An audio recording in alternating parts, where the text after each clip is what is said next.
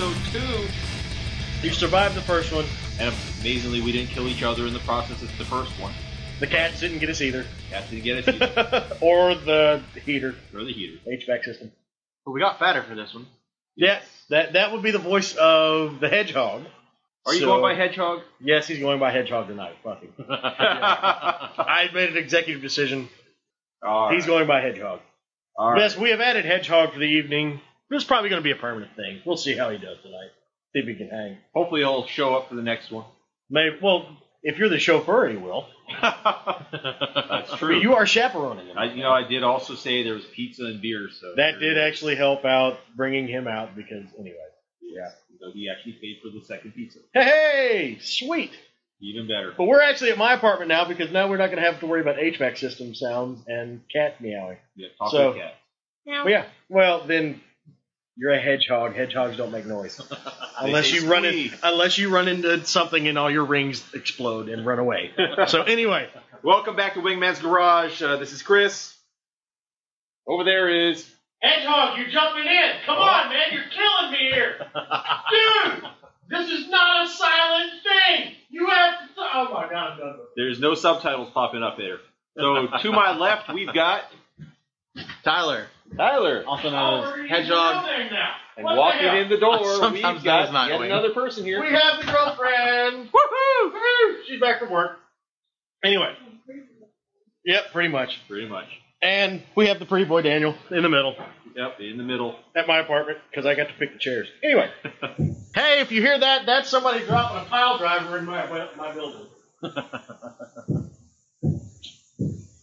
Like I said, somebody's dropping a pile driver. I don't know what that is. That's but not a sexual reference at all. Oh, it might be. Who knows? Anyway. Let's start right in there and do have it. Hedgehog introduce himself. I am the Hedgehog. I run at super fast sonic speed. No, you don't. Don't lie. I try. He is actually wearing blue, though. He is wearing blue. I will give you that. No red shoes. No red shoes. And he doesn't have gold rings. So, If I stuck my hair up, I'd have a pretty mean mohawk. It would be a pretty mean mohawk. I will give you that. So, work in a bike shop, like pretty much all of us Like have the rest at some all of point. us have, yeah. Right. Another normal guy, just like everybody else. I have 500 million nicknames, so everyone's favorite is Define Hedgehog. normal for this guy. It doesn't exist. I know it doesn't. Anyway, just Normal people scare me. yes. I ride a 2013 Ducati Monster 1100 Evo, which I love. It's currently my favorite bike I've ever owned. And I am not gay, Daniel. Good. Anyway, sorry. No one said anything. I like going entirely too fast and talking about random bullshit. You will fit in just fine. Just perfectly fine, right here. Well, All right. Well, that being said, introductions aside, we have, of course, Hedgehog here now. Let's get right into it. go ahead. Because we By have that- No, I mean not the the pizza. Hush. Y'all keep talking. I'll be back in a second. All right. Going off of something we saw on one of our friends' websites here, talking about the upcoming bikes in 2016 and what they were looking into, most excited about coming. Let's talk a little bit about what we think is going to be some of the coolest, most insane bikes of the year to us. And of course, we're going to cut this down. We're going to do 5 apiece. I'm actually going to let Daniel start off here. Daniel, what's your top 5? My top 5 coming this year. Yes. I'm excited for, and as much as I bagged on that bike last podcast, I am excited for the MT-01, or the FZ-01, whatever they're going to call it here in the States, that new Yamaha Super Naked. Right. I am actually excited about that bike. It's ugly, It is but ugly as shit. anything naked and crossplane crank 1000 is going to be fun. It might be 175 horsepower and 85 pound-feet of torque, but whatever. I am excited about that. I am really actually excited about the new BMW Scrambler coming. Huh. That's The R9T, R9T, right? the lower spec, lower budget version of it. I have to keep up with the red bike. Well, you know what? I'm not worried about keeping up with the red bike because the red bike won't last as long. But we will talk enough crap about bikes here in a little bit. This is going to be entertaining. Y'all going to have some fun. Just because it's a lower spec R9T, And as much as a hit as the R9T was for BMW, the Scrambler is going to be probably a little bit bigger hit because the price point is going to be lower due to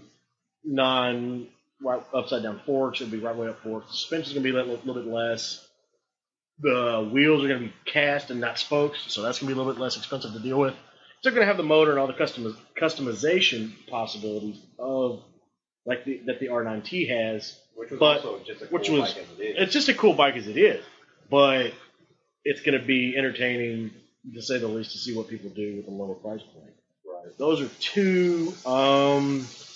That Monster 1200R, right? Because the 1200S came out is, from the reviews I've read and from what I've seen, it's a little bit more Diablo than Panigale. Right. Exactly. Than Panigale. So I'm really excited to see what they do with that. We'll see one on the track eventually, and I'll get to play with whoever if they're in the particular class that I'm in. I have a feeling that Hedgehog has a lot more to elaborate on that 1200. Yeah, he'll talk about it ad nauseum. We'll be all right. That bike, and then I'm actually, again, it's another one of those where I didn't really care, but the Scrambler 400 that's coming. Yeah, that seems like it's going to be a fun little bike. Or something? No, that's the Triumph.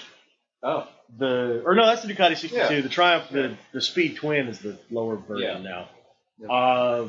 The 62 looks cool. It's going to be a neat little fun little go around town bike you can screw around on and not really worry about hurting yourself too bad. Exactly. And then that new Thruxton R. Yeah. Oh my God, that bike is gorgeous. Absolutely. That bike is going to be fun. That's a track-ready cafe racer. 1200cc, parallel twin, Öhlins all the way through. That could open up a whole new class of either track day bikes, club race bikes. Because they had the Thruxton Cup there for a while. Are they still running that? I think they're running it in ARMA, but I haven't. They're still running it in ARMA. The 1200R Thruxton looks like it could be a lot of fun on a racetrack. Right. That would be a lot of fun. And then it opens up, because you know how cafe racers are the hot thing right now. You look at it, the whole cafe racer fad right now seems to me to be the chopper fad of 2003 to 2006. Exactly. It's exploded. Everybody wants a cafe bike. Everybody wants scramblers, this, that, and the other thing. Because you can pick up base bikes for $500. And then throw about another $1,000 to $1,200 in it. Not for much longer. Not for much longer. But you'll see a lot, and it's fueled by artists and architects and engineers that are bored and everything else with money. Right. So we'll see how it goes. That's my 5. There we go. Yeah, add something on the chopper fad thing. I feel like you definitely got a point there. I think everybody got sick of their constant spinal tap procedures that were going on from riding around on those bare bones bikes all the time. That, and I think everybody got tired of American chopper. Yeah, maybe Hanging up the gene leg and the belt-driven open primaries and. Oh gosh, just everyone's choppers started to look the same. Theme bikes here. I mean, it's like, okay, so you got a Coca-Cola chopper now. Now you got a John Deere chopper. I was waiting on a Goldfish one. Right? Complete with built-in Goldfish bowl. That would have been fun. I would have bought that. True. Imagine especially if it how came hard with these people actual alive. Goldfish. I'm not worried about it. If I'm buying that bike, I don't have to worry about trying to keep fish alive. There are like 50 inches. I'm not worried about it. Oh, I was thinking the kind of eat, but That's what I was going for. The Pepperidge Farm Goldfish. That's the gold. That's it's like that UPS donk that runs around Nashville. Right. But anyway, that's my 5 that I'm excited about. well, since Chris started with everybody on the spot, Chris, what about your 5? turn. All right, for 2016, I'm looking forward to a couple of bikes that are all a little bit different. We got the ZX10 that's come out, and we'll talk about that one later because Daniel actually sat down on it at the dealership. You did too. I did too, but Anyway, I'm always sitting on this. you are always sitting on it. It's different. You put a dent in the bottom of the tank, and we won't go there. Right.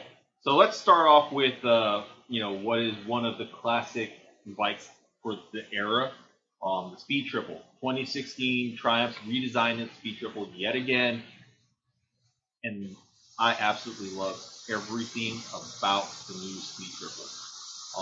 Again, the engine's been phenomenal from way back when. The frame's just gotten better and better. Suspension's getting better. I think the last generation lost a lot of people with the very boot-tastic shape of the headlights. Who doesn't like boobs? I really like food, but I mean, It was the cat-eyed glasses. Yeah, it was weird looking. They're kind of similar this year, but completely different, and it just looked absolutely gorgeous. I will say this: the Speed Triple is probably one of the only bikes Chris hasn't owned. That's not true. I did own one. Did you own one? I owned a 2007. Oh, so you owned the Speed Triple 1050. 1050. Gotcha. Okay. Yeah.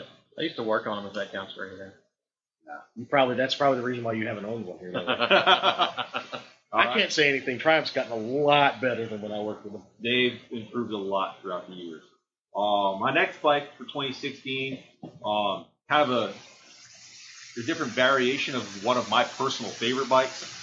It is a red bike. It's the X Lord. Diavolo. The Italian V-Rod. The Italian V-Rod. The Diavolo kind of was one of those bikes where, what is it? Is it a cruiser? Is it a sporty bike? Is it just a badass monster? Is the VMAX done right? Yeah, kind of. The V-Max is a great bike for what it is. Now, the X Diavolo is more of a cruiser, even the Diavolo is belt-driven, redesigned from the ground up. I will say this: a Diavolo on a racetrack will embarrass people. Absolutely. I had a guy come past me on a Diavolo, went to 45, 46 degrees of lean, and checked out. And I was sitting there going, what just happened? Right? So now the X Diavolo, just a little more feet forward, same bikes. They say 40 degrees of lean in it. I don't know if I want to be at 40 degrees with my Now, feet didn't up that they- far. Probably not. Didn't they extend the swing arm a little bit on this They one? did. It's a touch They did. longer. They are actually going after the V-Rod market because your Harley owners, 60% of your V-Rod owners own something other than a Harley. Yes. That's the great equalizer with Harley as a brand, where your V-Rod guys are more into everything as opposed to what your Just the Harley. just what your air-cooled guys are running Right. because it's a low rider or a Heritage or something. Yeah. But Soft tail or it's whatever. It's whatever floats your boat. We're equal opportunity riders here. We don't care. Right. But your V-Rod owners are the guys that also own a sport bike or a couple of track bikes in the garage, Yes. and a dirt bike or an adventure bike to go back and forth to work on. Which again, So- we'll talk about the Harley generation later. But Not Yeah, generation, there's a- the whole well, no, genre. no, there's a generation Is there? that's changed a lot. We'll talk about we that will in a go later there. podcast. Yeah, we'll talk about that later. Because the typical Harley guy has changed a lot. You will. So yes. we'll talk about the Harley generation later. But X Diavolo, I'm actually kind of excited. I'd still rather have just a Diavolo. I'm looking at you, Ducati. Hello? Hit me up. They don't care. No, they don't. Not yet. No. But I still would like to ride an X Diavolo just because. You throw one of those at me, I'll love it all day long. Next up is going to the Orange team that I don't usually mention just because I They're hear a named lot after about me. it in the off-road world, and that's not my world. But we're talking about KTM. We touched on the Super Duke in the last episode. Mhm. They've got the Super Duke GT coming out this year, which is honestly, like they had said, Super Duke's supposed to be the ultimate touring bike, or not touring bike, but commuting bike. I think the GT is it. More of a fairing, a little more touring oriented. Still all the attitude of the Super Duke, just They're going after the S1000 XR. they're going after the XR and also the and Multistrada. the Multistrada, and what's the other hot one? I don't remember. I'll do it later. Maybe not quite Multistrada-ish, but it's close. That one looks kind of cool. The new bike that, of all people to bring out, Honda, is the Africa Twin, the CRF1000. I completely forgot about that bike. Yep, that's come out, and everything I've seen about it, it sounds, again, take it with a grain of salt. These are guys getting paid to review these things. Yeah. Usually in their favor. But, I mean, watching everyone go out and actually ride this Well, thing. watching Marquez ride anything is fun Well, to yeah, a point. That's but- true, too, but we're not going to talk about Yeah, Marquez. we'll leave that alone, too. The Africa Twin actually does look pretty interesting, and I actually almost think I'd want one. Again, I completely forgot about that bike. That's going after the Tiger. Yep, after the The 12, Tiger and the Yamaha 12 Super Tenere. Yeah. The Tenere, that's not really in the same market. The Tenere's cool, but Yeah. that's too much of a... They're going after the hardcore GS buyers, but... Right. Well, they're going after the guys who actually intend on the ADV riding and actually going out and riding these things in the dirt. Yeah.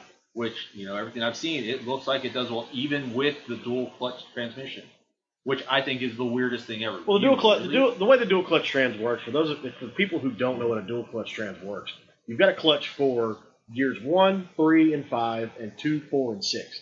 That way, when you shift, it's instantaneous. That's why when you see a lot of these dual clutch cars, like a GTR or all your high-end performance cars, heck, my GTI's got one. It shifts a lot faster. It's a lot more direct, and they take a lot of punishment. So anything with a dual clutch trans is going to be a little bit easier for the end user that is not a professional road racer or professional off-road racer or something like that, that you have to have the clutch to feather it out to help control tension on a chain and everything else. Which, again, this is why Honda brought that dual clutch transmission out for the NC700. And again, if more technology trickles down, like we're seeing at CES, we'll get into that later, but the more technology like that trickles down is only going to make it better for us. Right. I still just, again, I'm not an off-road guy. Maybe Hedgehog can add some of this into it. Yeah. I mean, the thought of using a dual clutch transmission, basically an automatic off-road. Horrible idea, in my personal opinion. I'm sure there's some guys out there that would disagree with me on that statement, and it would probably have its place. But just coming from a mostly motocross background, I've gotten a lot more into endurance and woods riding in the past few years. I think there's just a lot of situations. We've got the Recluse, and I think that is kind of, for the most part, the best of both worlds that you can have right now. It has an anti-stall, so if you are in a slower section, you're not absolutely killing your arm with arm pump trying to work that clutch, especially if you're going up a hill or something. And then at the same time, as you're going through the gears, similar to putting a quick shifter on a sport bike, you're able to shift really with as little clutch input as possible. Then when you get in those tricky situations where, again, you want to, you're coming out of a corner and you need to get that extra drive and you need to get those RPMs up, you still have that functionality of a clutch to slip it a little bit and get it where you're going to get that drive. Kind of one of those things, watching Ari Henning ride this thing in South Africa. Yeah. That was one of the things he had problems with when he wanted to actually spin the rear wheel. He couldn't. Actually, I want to see him drop his bike because of that. But anyways. But time out. For those of us playing the home game, who are in the planet who are going to buy this bike are ever going to get to that point? Right. Most of the people that buy this, they're going to be your usual GS guy who goes a little bit off-road. Yeah. But no one's going to expect to go supercross racing. No, I mean, if you're doing you might want to try it. Well, if you're doing hardcore off-road stuff, you're going to look at a 450. Right. Or 250F. Or if you're an orange bike guy, you're going to get 300XC, whatever the two-stroke 300 is. Right. So this looks like to be something that's Honda's trying to go after. Again, it's tough to go after to try and get into the BMW GS market because the GS has been going since 1980. Right. And really, the GS is the only true competition that I can even think of is the KTM. That new adventure, that super adventure, which... I mean, hell, the 990 adventures have been... The 990 adventures have always been fantastic. The motors are great. The problem with the KTM adventure is they've always been priced a little bit out of the market. Right. Just a touch. Because you can get in there and you can get on the BMW, and whereas the BMWs you can fix, almost take down the frame and fix what you need to fix for the toolkit, KTMs are a lot more complicated. The air-cooled BMW boxers they're about as complicated as a mousetrap. Whereas the KTM stuff, you've got 3 different oil filters with this motor. Right. 2, excuse me. And, they're great. KTM makes the best adventure bikes in a 690. Yep. The 690 adventure they had is phenomenal.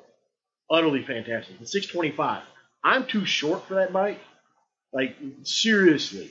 I had to test ride I had to get the glaze off the tires off one when I was still working at the KTM dealership. I was pulling up to a light praying that they didn't go red because I had to stop. I'm literally, my right foot is off the peg and hanging off, and the back of my knee is caught onto the seat so I can put my left foot down and hold myself up.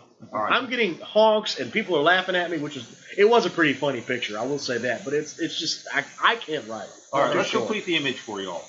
Daniel, how tall are you? I'm 5'7". All right, so there you go. Tall ass bike for... It's a very tall bike. It's a 21-inch front and a 19-inch rear Brings back with memories. about 2 feet of suspended travel. It's insane.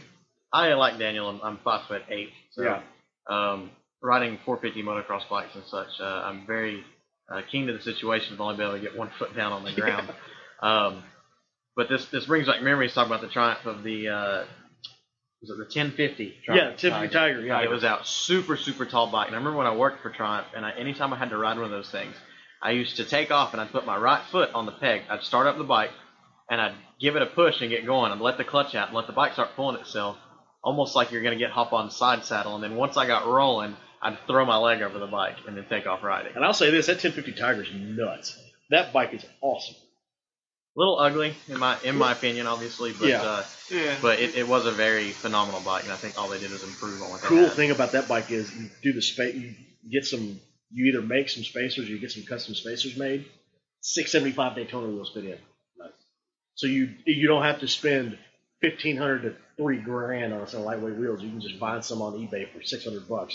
You've got lightweight wheels on a 1050 Tiger, and you're laughing and grinning while your buddies on a 675 can't keep up with you on a bumpy back road. Right. And at the same time, if you spend $3,000 on another set of wheels for that Tiger, they're not going to be as durable if you do.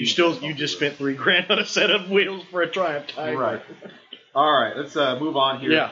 Number 5 in my list, kind of an unusual bike, which I don't think very many of us are going to buy. I'm not talking about the RC215.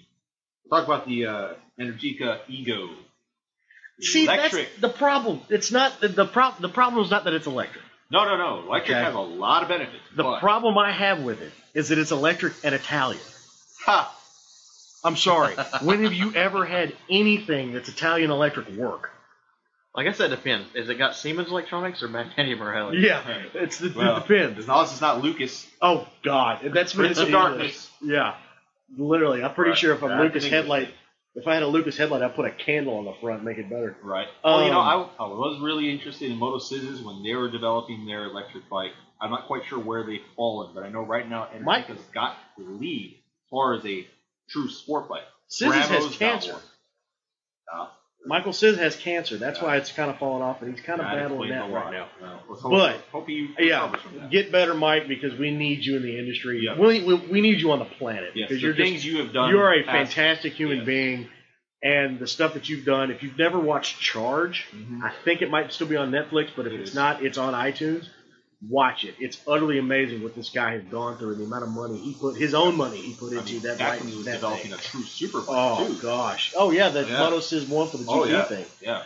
But that bike's gorgeous, and I have an acquaintance that rode it, Mark Miller. He won the 2010 Isle of Man on it, and I'm sorry, that bike looked fantastic. It looked so different than anything else, because everybody else still has that weird thing, like it has to look like this. Right. They made it look something different and futuristic, and it makes spaceship sounds when it comes past. It sounds like a TIE fighter going past. Right. It's awesome.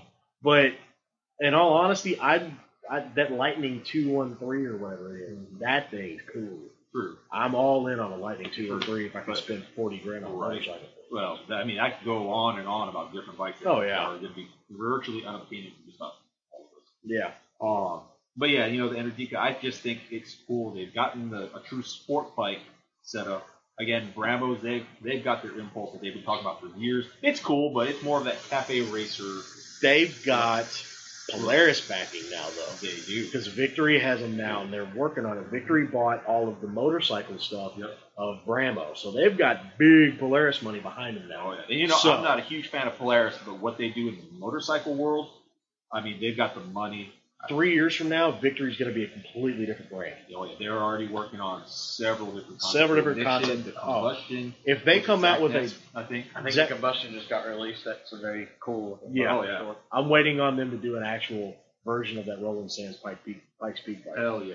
Actually, that being said, I believe the combustion is being powered by the same engine that ran the bike. It is the same motor. Of Pike Peak. It is the same motor, but it's more of a V-Rod, Power Cruiser, VMAX looking thing. I want something that looks like it's got rear sets on it, it's got a wide bar on it. I want something that looks like a flat tracker from hell. Right. That's what I want.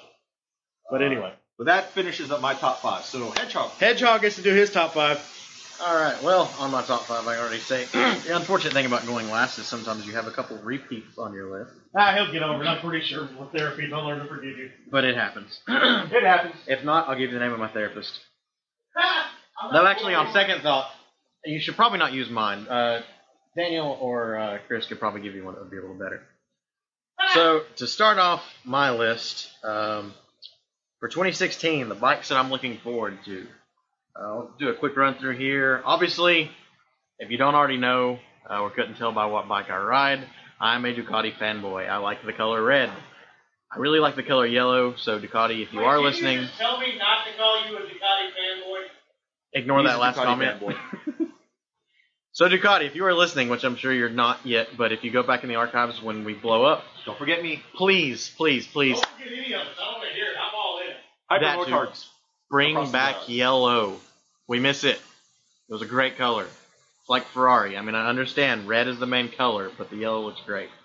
So that being said, of course, my number one bike probably that I'm looking forward to of 2016 is the Monster 1200R.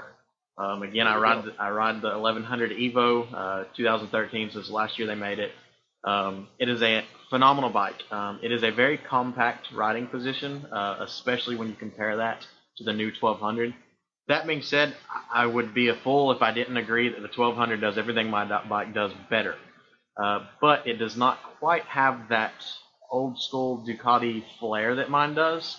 How so? And for that, I don't think I could give up my bike for one. I think I'd have to add to it. What kind of flair are you talking about? I think the biggest things, one, which, and again, it's also the things that a lot of Ducati or people that ride Ducatis end up complaining about, and that's things like around 2,500 RPMs riding through the city, it is like holding on to a bucking bronco.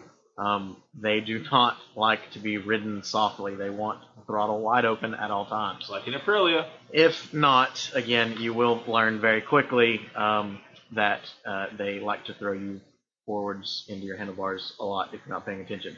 So, other thing is, obviously being an air-cooled motor, mine gets really, really hot. I've ridden other bikes that aren't quite as bad. Some of the fair Ducatis are honestly worse because you don't get the extra little bit of air coming around you. But I will say that that new 1200 with the water-cooled engine has definitely helped tame that down a little bit. You're still sitting right on top of a cylinder head, so don't think it's going to be like riding a Honda. But that bike, you took my bike, had 100 horsepower. I've got the Terminoni exhaust on it with the DP Performance ECU, and I think I'm seeing about 117 horsepower right now. The new 1200 jumped that to 145, and when we jump to the R, it brings over a few extra components off of the borrowed Diavel. Which looks a whole lot like a Diavel, just a little smaller. I've sat on one, and the position is very similar, though I will say if you get off of it and get on the Diavel, you will definitely realize that it is still definitely more sport-oriented. But they brought the cams over, I believe, off of the Diavel. They've given it a little bit closer to the power the Diavel's actually making, so it's a claimed 163 horsepower, I do believe. And with that, if you've ridden a Monster, you can only imagine how phenomenal this new bike is going to feel, especially when it comes to the power. But And it's still a Monster. And we talked about that. Is it a motorcycle or is it a fashion accessory? Well, I have a big shiny gold watch. You're not helping your point here. but no, I will say this. I'm a Monster fan. I do like Monsters. They have a place for sure. They have a definite place. It's a very good back road scratching bike. It's a very good go out and just fart around and just be a hooligan. But it's not a good. After some work, it's a fantastic track bike, but you got to put some work in it. I will say, and I'll finish up on the Monster here, but a lot of people, for the same reasons that I've mentioned, that some people you learn to love and hate your Ducatis at the same time. They complain about the herky-jerkiness of riding it around town, the heat, all those things. While again, it's a love-hate relationship, I do think that the bike is truly a pretty good commuter. There's things you can do to tame it down. If you drop the sprockets down, things like that.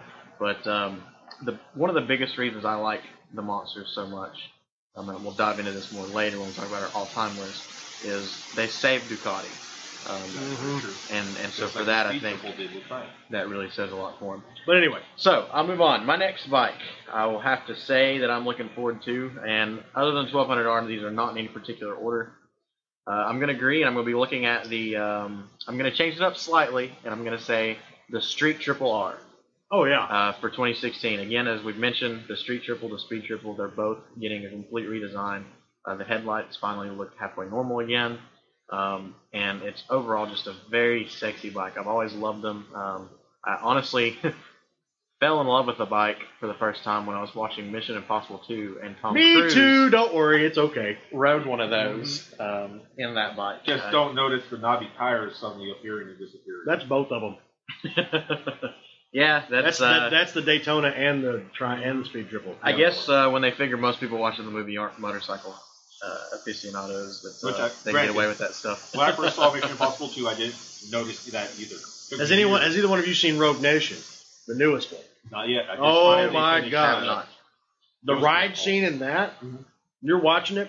I remember because I work at the BMW store here in town, and we got an early screening because BMW's all over it.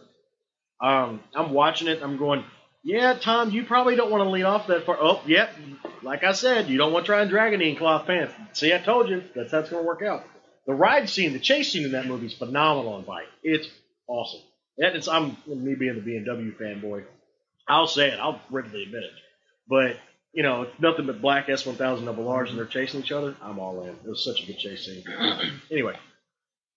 So, with that, again, you're looking at the 675, obviously in the Street Triple. I mean, you're a naked Daytona, basically. And Triumph Credit has taken that an extra step further, and they're bringing out the RX, which actually I think they've made that for 2015, didn't they? I don't think they did. Anyways, 2016 only. they're taking it a step further, and it's actually basically they're adding on your bikini fairings, your fly screen, all that stuff is going to become standard on the bike. And the rear section is being replaced, and instead of the short, stubby little tail, which I kind of prefer, they are replacing it with the full tail section off of the 675. So That could be fun. That'll be interesting. That way you don't have to actually do it yourself. I will say, if you're going to ride a passenger, that might be the way to go, because they definitely don't leave you much room, especially if you like to eat pizza as much as we do. Yeah, every podcast. So Yep, every podcast. But, Well, it was only you know, 2. So sure. we might have a sushi podcast one of these. Okay. But, I mean, honestly, the RX is cool. I like the thought of it. Again, like you said, if you're riding with a passenger, it makes a whole lot of sense. But, I mean, one of the most beautiful things about the Speed Triple and the Street Triple is the fact that it is so stubby. And it's just this, it's like a pug. Yeah. A very fast pug with an attitude. I would have Go ahead, sorry. I was just I would have a very hard time picking between the two, because on one hand I have this torque addiction, so I would lean towards the Speed Triple, but it's hard to beat the handling that Street Triple has. True. And the 675 motor is nothing to sneeze at all. No. I mean, I loved it when I had my Daytona. I'd say the only thing that comes close is probably the new 636 that Cowie's brought back. No, MV. You still don't get the torque. Well, there is the 675 MV. the Brutale and the there's F3. There is that. That's the unobtainium. They've Yeah. actually got a dealer in Louisville now. Really? Yeah, they got a dealer in Louisville. That's close. We should ride up there one day and look at them. We should do an episode like 7 in their parking lot. I got family in Louisville. We can go hang out up there. Oh, come on. I was trying to tie that in with Star Wars. Though I will say, I think if I was going to get an F3 while we're on that subject, I'd probably go for the 800cc version. Oh, yeah, I need to get the 800 because the Oh, fueling's yeah. a lot better. Oh, yeah. But anyway. I want to ride the dragster. So, Dude, the Dragster's awesome. I want to ride one. I want one of those. Or a Revolve. The Revolve would be so freaking cool. I like the yeah. Revolve a lot. Again, one of those bikes, kind of, what is the Revolve? Anyway. It's a it really looks like a lot nice of mo fun. card. Yeah. So moving on from the Speed Triple, I'm going to throw up and say... Don't throw Don't up. throw really up. throw up. No. I'm We're gonna- at my apartment. You throw up, I'm going to make you eat it. No. On It's your pizza pizza. slugger. I'm sure the cat will get it. Nope. All right, so the next one on the list is probably going to be the new RSV4. Now, they're coming out with a new RF Factory World Superbike Edition of this. Yeah. Well, they claim, I believe, 210 horsepower. If, again, I would assume that's possibly at the crank, but if they get anywhere within 10 horsepower of that mark, They'll they're get gonna down be- 20. They'll put down 205 at the wheel. So that's going to be very impressive. I've always loved the RSV4. As much, again, I may be the Ducati fanboy, but I believe that a V4 is possibly the most sexy sound you can ever hear out of a motorcycle. So with that, of course, when the RSV first came out in 2009, fell in love with it. Wanted one so bad, and then they've just steadily improved it and improved it. Didn't know if I liked the initial redesign for 2016 at first. There's not a huge difference, but they took kind of the sharper headlight lines out of the front and softened them up a little bit. Yeah. But I noticed they also made the fairing a little bit smaller. So if you go and Well, that's look for at it, racing purposes. They got to make it smaller for top speed limit. but overall, I think I've fell in love with it quite a bit. So that would be my next pick. Again, nothing hugely different, but other than the claimed 16 horsepower, I did jump over last year's factory edition model.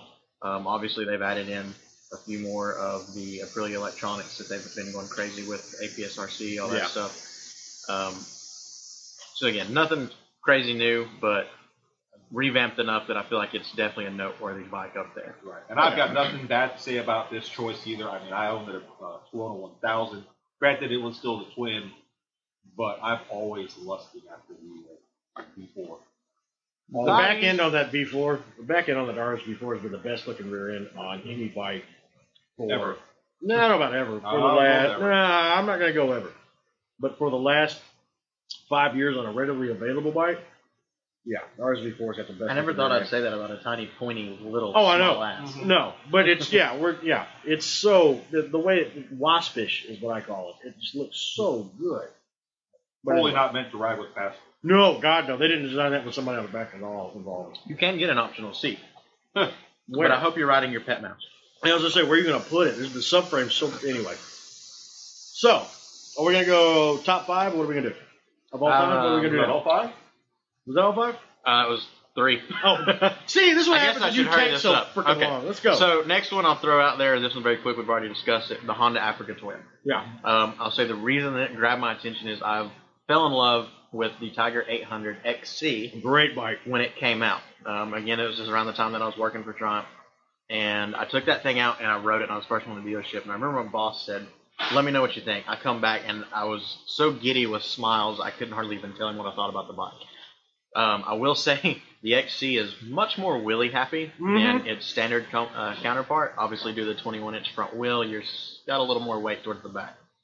But to me, it was the first bike that came out that I could see myself going toward the adventure market, because I was never a big fan of the GS series BMWs. As great of a bike as they are, I never really liked the way they felt when you ride them. So that 800 was the first one. So now I was looking at that. I've looked at the Super Teneres. I've looked at the Ducati Multistradas. While I would love to get one, the price is very high over there. So, coming in at, I believe, a MSRP of $12,900. Oh yeah, you're all over. It's very half the price affordable. of a 998cc parallel twin. They did not do the V-twin like the old Africa twin, mainly due to, obviously, you could save a little bit of money on that, cost reasons, but also maintenance reasons. They're not as maintenance intensive. It's not as crazy trying to route the exhaust pipes all around. It's a lot smaller package too. It is is a lot smaller. And I will say this: Honda and even Kawasaki, if they can build anything well, it's a twin, parallel twin. Rock solid. I mean, how many of the old CVs ran parallel twins? Oh, all of them. Pretty much. So, yeah, it's not something that's new to them, and they over-engineered this thing 30 years ago as far as the engine. So I'll move on at my last bike, which I'm actually very surprised that nobody else mentioned, especially the one that used to do a lot of track time. What? Is Suzuki is bringing back the SV650. That's very true. Okay, look, this is, in my defense, it's not really very different. They're just bringing it back. So, well, a couple of updates. I'm going to tell you right now, I can guarantee you, this new 650 is going to be 75 horsepower. It's going to be 50 pound-feet of torque. You're going to need to do a rear shock, fork internals, and you're done. That's all you got to do. The suspension's always been the weak point on an SV. I would agree with that statement, but the reason it's on my list is pretty much solely, look at what the SV650 has done, and even though it's not been made in, 5 years now? Truly longer than as that. the SV, yes. Yeah. It still continues to do today for the racing world. Oh, It's yeah. still one of the best bikes you can go out and buy to start out on the track. One of the most approachable bikes. Yeah, I mean, I think you can get a full track setup for $3,500. A good track setup for $3,500. You can get a national championship winning bike for $5,000. So I can only imagine what is going to happen now that they're bringing it back. Even if they didn't change it at all, to me, I think the fact that they're bringing that back is definitely noteworthy. And it's definitely a good step from the Gladius. I've got a Gladius. Great bike, but visually, not so much. Visually, they killed it because it turned into a girl's bike. And I hate saying it like that because No, that's really what they designed it for. they tried to go after the Italian market, and like we said last podcast, Japanese cannot design a good-looking naked. It looks like an MV got punched in the face. Yeah, or an MV got crashed. Right. That's what it looks like. And I hate saying that because I love that bike. Even but though still. the Gladius technically has a better engine than the SV did. So I am. Technically. Depends on the year. Depends on the year. Don't So- kill yourself. I'm not trying to kill anyone. I will throw out that Looks like she I is. am curious to see what Chris's Gladius looks like when it becomes a Gladiator. Yes. Oh, God. Did you really go there? More like a gladiator. Gladiator. Yeah. Yeah, gladiator. I want to say Anyway. Gladiator because I'm going to mess with the engine on here. Oh, man. But anyway, But so, is that your top 5 of this coming year? this year? That is my top 5 for 2016. Awesome. Cool. What we're going to do is we're going to take a non-existent sponsor break, Yes. and we'll be back Momentarily. Just Have fun. We'll be back in a minute.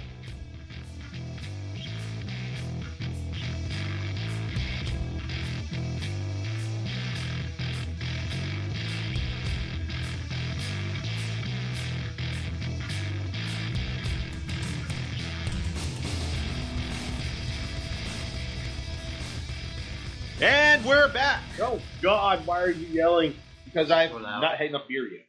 Bullshit. I've got enough Yeah, liquor number over 2. there. You're driving. You don't get to drink all that. All right, fine. You got a long drive home. You got to take this one back and then you home. Well, it was like a mile from me. Well, but still, you live an hour and a half away from me. So Picking me up in the morning? Yeah, you got to pick his ass up in the You morning, picking me don't up you? in the morning? I'll probably leave my car at the shop. I don't think you'll be ready by the time I'm ready to get Do you have a motor Probably in your not. car yet? It's in there. It It still just sounds like it still got a rod sticking out of the block. still telling knock-knock jokes. Anyway, They're not Welcome very back to funny, Wingman's Garage. we're back. We're gonna keep talking crap about the Yeah, Hedgehog car because it's fun. exactly. Now Anyway. we finished just talking about our top 5s of what we're looking forward to in 2016. But let's go back into time. Back, way back into time. Let's talk about Little Huey Lewis going on there. A little bit. Where is a little Huey? bit. Huey. I don't know where Huey is. Yeah, Huey's in he's in space. time somewhere. Yeah. So let's Oh talk about. God, that was a dad joke. Anyway, Yeah, I'll leave it there. Let's talk about what we consider to be 5 of the greatest motorcycles of all time. And we're going to limit ourselves to only 5. because if we did, this podcast would be 5 hours long, and we just don't have that amount of recording ability. Right. Or I don't think you want to listen to us for that long. God, I don't want to listen to me that long. Since I Hedgehog don't was the listen to that last long one to either. speak as far as what he figures, let's have him start again. Hedgehog gets to go first on this one. I I'm gonna figured sit back they're and sick of hearing me. Talk some more smack. Alrighty.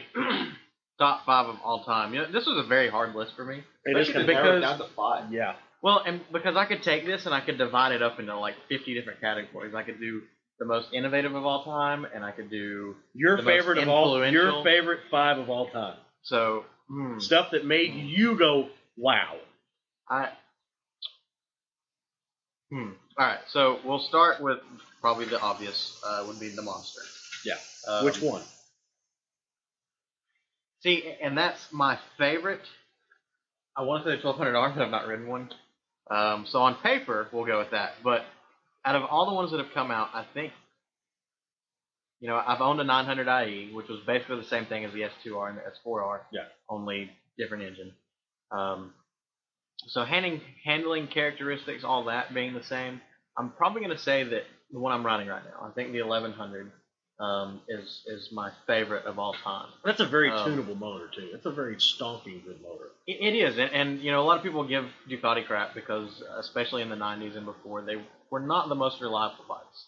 And it is Find not, me anything Italian that's reliable, and I'll show you a liar. and I wouldn't even say that mechanically it was really a reliability issue. It was just the service intervals were ridiculously short compared to the Japanese bikes. That and on top of the fact of what you're having to service, too. Because on a valve adjustment, you're not just making 2 adjustments of valve. You're making you're making one adjustment of valve. You're And making belt 2 changes. adjustments And every. you Yeah, got your it's just belts they're very and- labor Now, intensive. I will say that the 90s electronics were plagued by just stupid, random things that, when you figured out what it was, it made no sense that it even happened to begin with. So thankfully, they've sorted that out. They finally ditched the Magneti Marelli electronics and went to the Siemens. Downside is, right now, I don't have as many options to tune my bike as if I had the Magneti system. However, I have a much more reliable electronic system. So that's nice to have. But the Ducati Monster was it saved Ducati. And the other thing that I love about this bike, and that a lot of people don't know, is this is a parts bin bike. This bike was made with a 900 SS frame. And basically, when Ducati went to approve this, the engineer looked at him and told them what he wanted to do. And they were so against the idea, but just to, I guess, jerk him off a little bit, they told him, you know what, if you can build it out of the spare parts that we have, you can, then we'll honestly entertain the idea. So Hedgehog definitely just insinuated an Italian hand job. So I don't know. I mean, their leather's soft. Was it a happy ending massage parlor? I mean, what? Maybe. Oh, I don't know. God.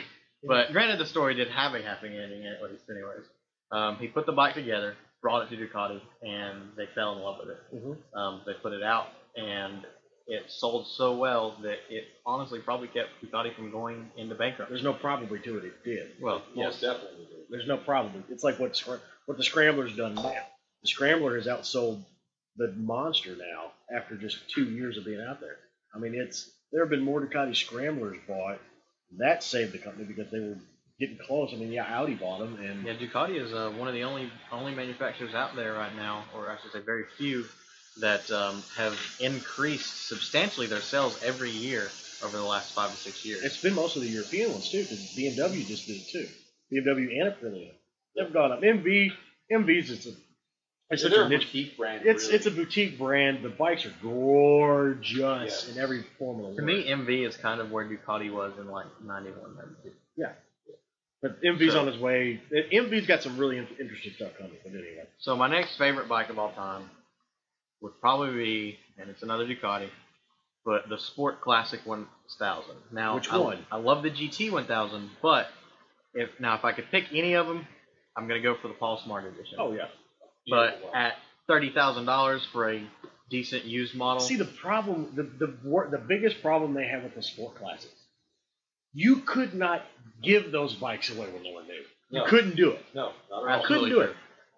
My buddy Rob raced a Paul Smart for a good couple of years, good 4 years. Did some damage with that bike.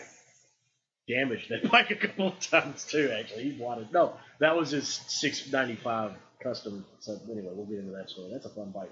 But anyway, it again with the bike exif craze, the cafe racer craze, everything else, and what probably half started that was Tron, the new Tron. Yes. Because they had that flat black, the Sport Classic, everything. I was talking to David Bloodworth, the owner of the local Ducati shop here. He's like, hey, do you ever see any of these used in the showroom? He goes, I couldn't give those things away when they were new. Now I can't ever get them back in because everybody's selling them. I mean, you could have a beat the crap one and still sell it for MSRP and within an hour. That's crazy. I think the biggest problem with the Sport 1000s were they were just a few years ahead of their time. They had come out If that bike was 3 out years now- later. Oh God! Oh, there would have been instant. I give you the Scrambler. Rolled out. I give you the Scrambler. Yeah, the Scrambler. I mean, We're gonna see probably 3 more versions of that bike of that particular frame with not look like a tracker or anything. We will have a cafe racer version of the Scrambler probably. In the we'll next 2 probably years. have the updated version of the 900 SS again. Maybe when that In Scrambler that Classic style. comes out, we'll Yeah. be able to afford some of the other ones. No I looked kidding. at a Sport Classic Sport 1000, and I think it was, and this is in pretty reasonably good shape. I don't think no real damage, but it had been ridden. $13,000 Forget that. It wasn't that new. for 2007. It wasn't that new. It was 10 grand new. It's insane. $89.99. I remember seeing that on Ducati's website. That's the base GTS. Still. Yeah, still though. Yeah. I remember $89.99. in 2011, I sat on one, and this was before they had Because what you quit making those 2010? Yeah. There's a leftover 2010 model, wasn't it? And it may have been. And I remember sitting on one at a Ducati dealer in Orlando while I was at MMI, and I was like, man, I could buy this. And I didn't. I was like, I'll wait. I'll do the responsible thing. Now I want to kick myself in the nuts because it'd be worth twice what I paid for it. You'd make double your money back on it if you were taken care of. But love that bike. Again, if I picked any of them, I'd pick this Paul Smart, though. I'd probably commit blasphemy and hang the fairing on my wall and ride it without the fairing on the front. No, dude, the fairing looks cool, but shoot, put a 7-inch on it and be done with it. That look cool as hell. Oh, yes. So, it's meant to be. Yep.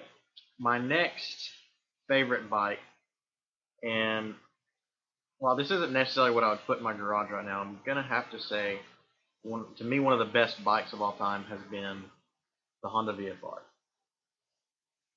I've seen what they can do in terms of reliability. They're an extremely popular bike. Now, are we talking a 750 or are we talking an 800? I found it hard to encompass any of them. I want to say the whole lineup as a whole. Even the 12? Or the 11 or whatever? Forget the 1200. That never happened. Pay no attention to the man behind the curtain. We'll put that with the These are not the droids you're looking for. Yeah. This is not the VFR you're looking for. Oh, yes. The 1200, no. that was Honda's dark times. I'll say this. That 800 with the VTEC in it was a really neat ride.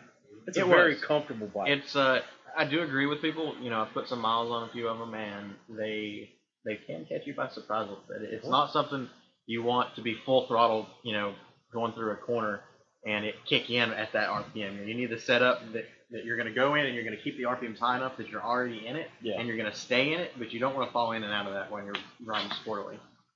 So that does make it a little more challenging to ride.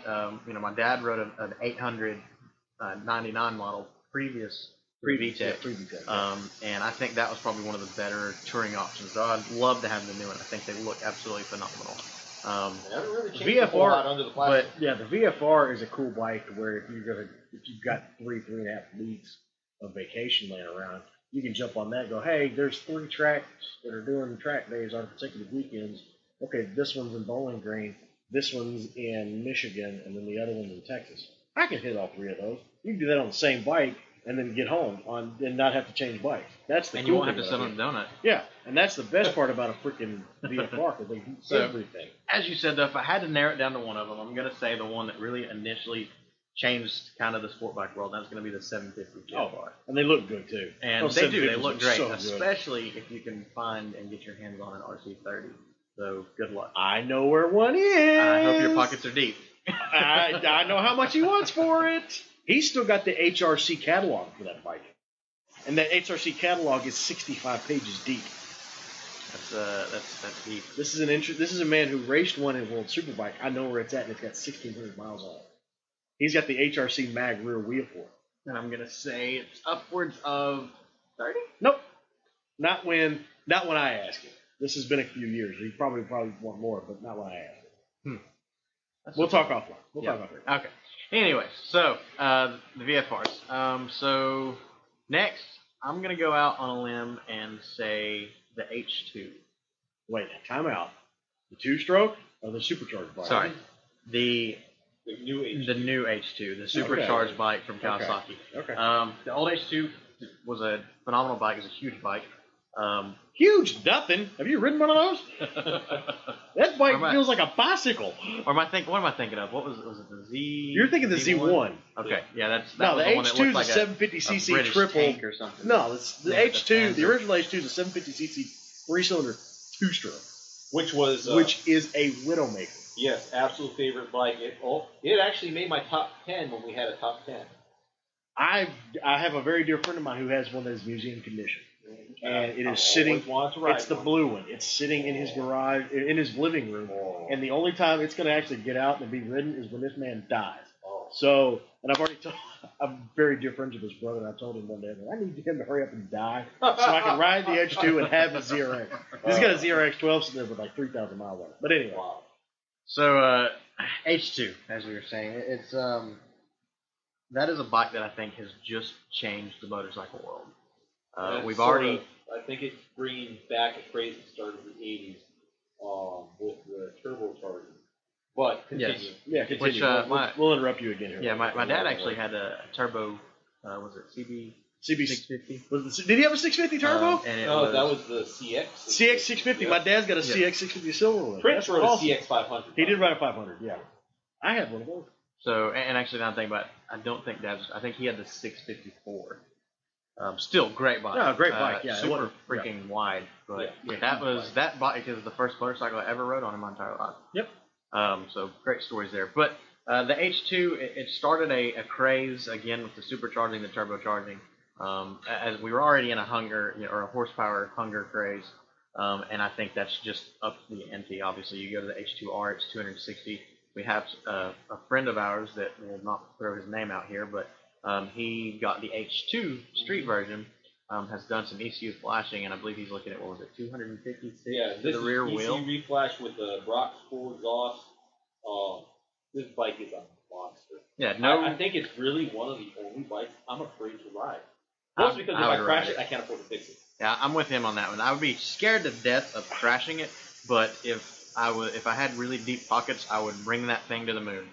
So you see, we've got the H2, which has brought out the.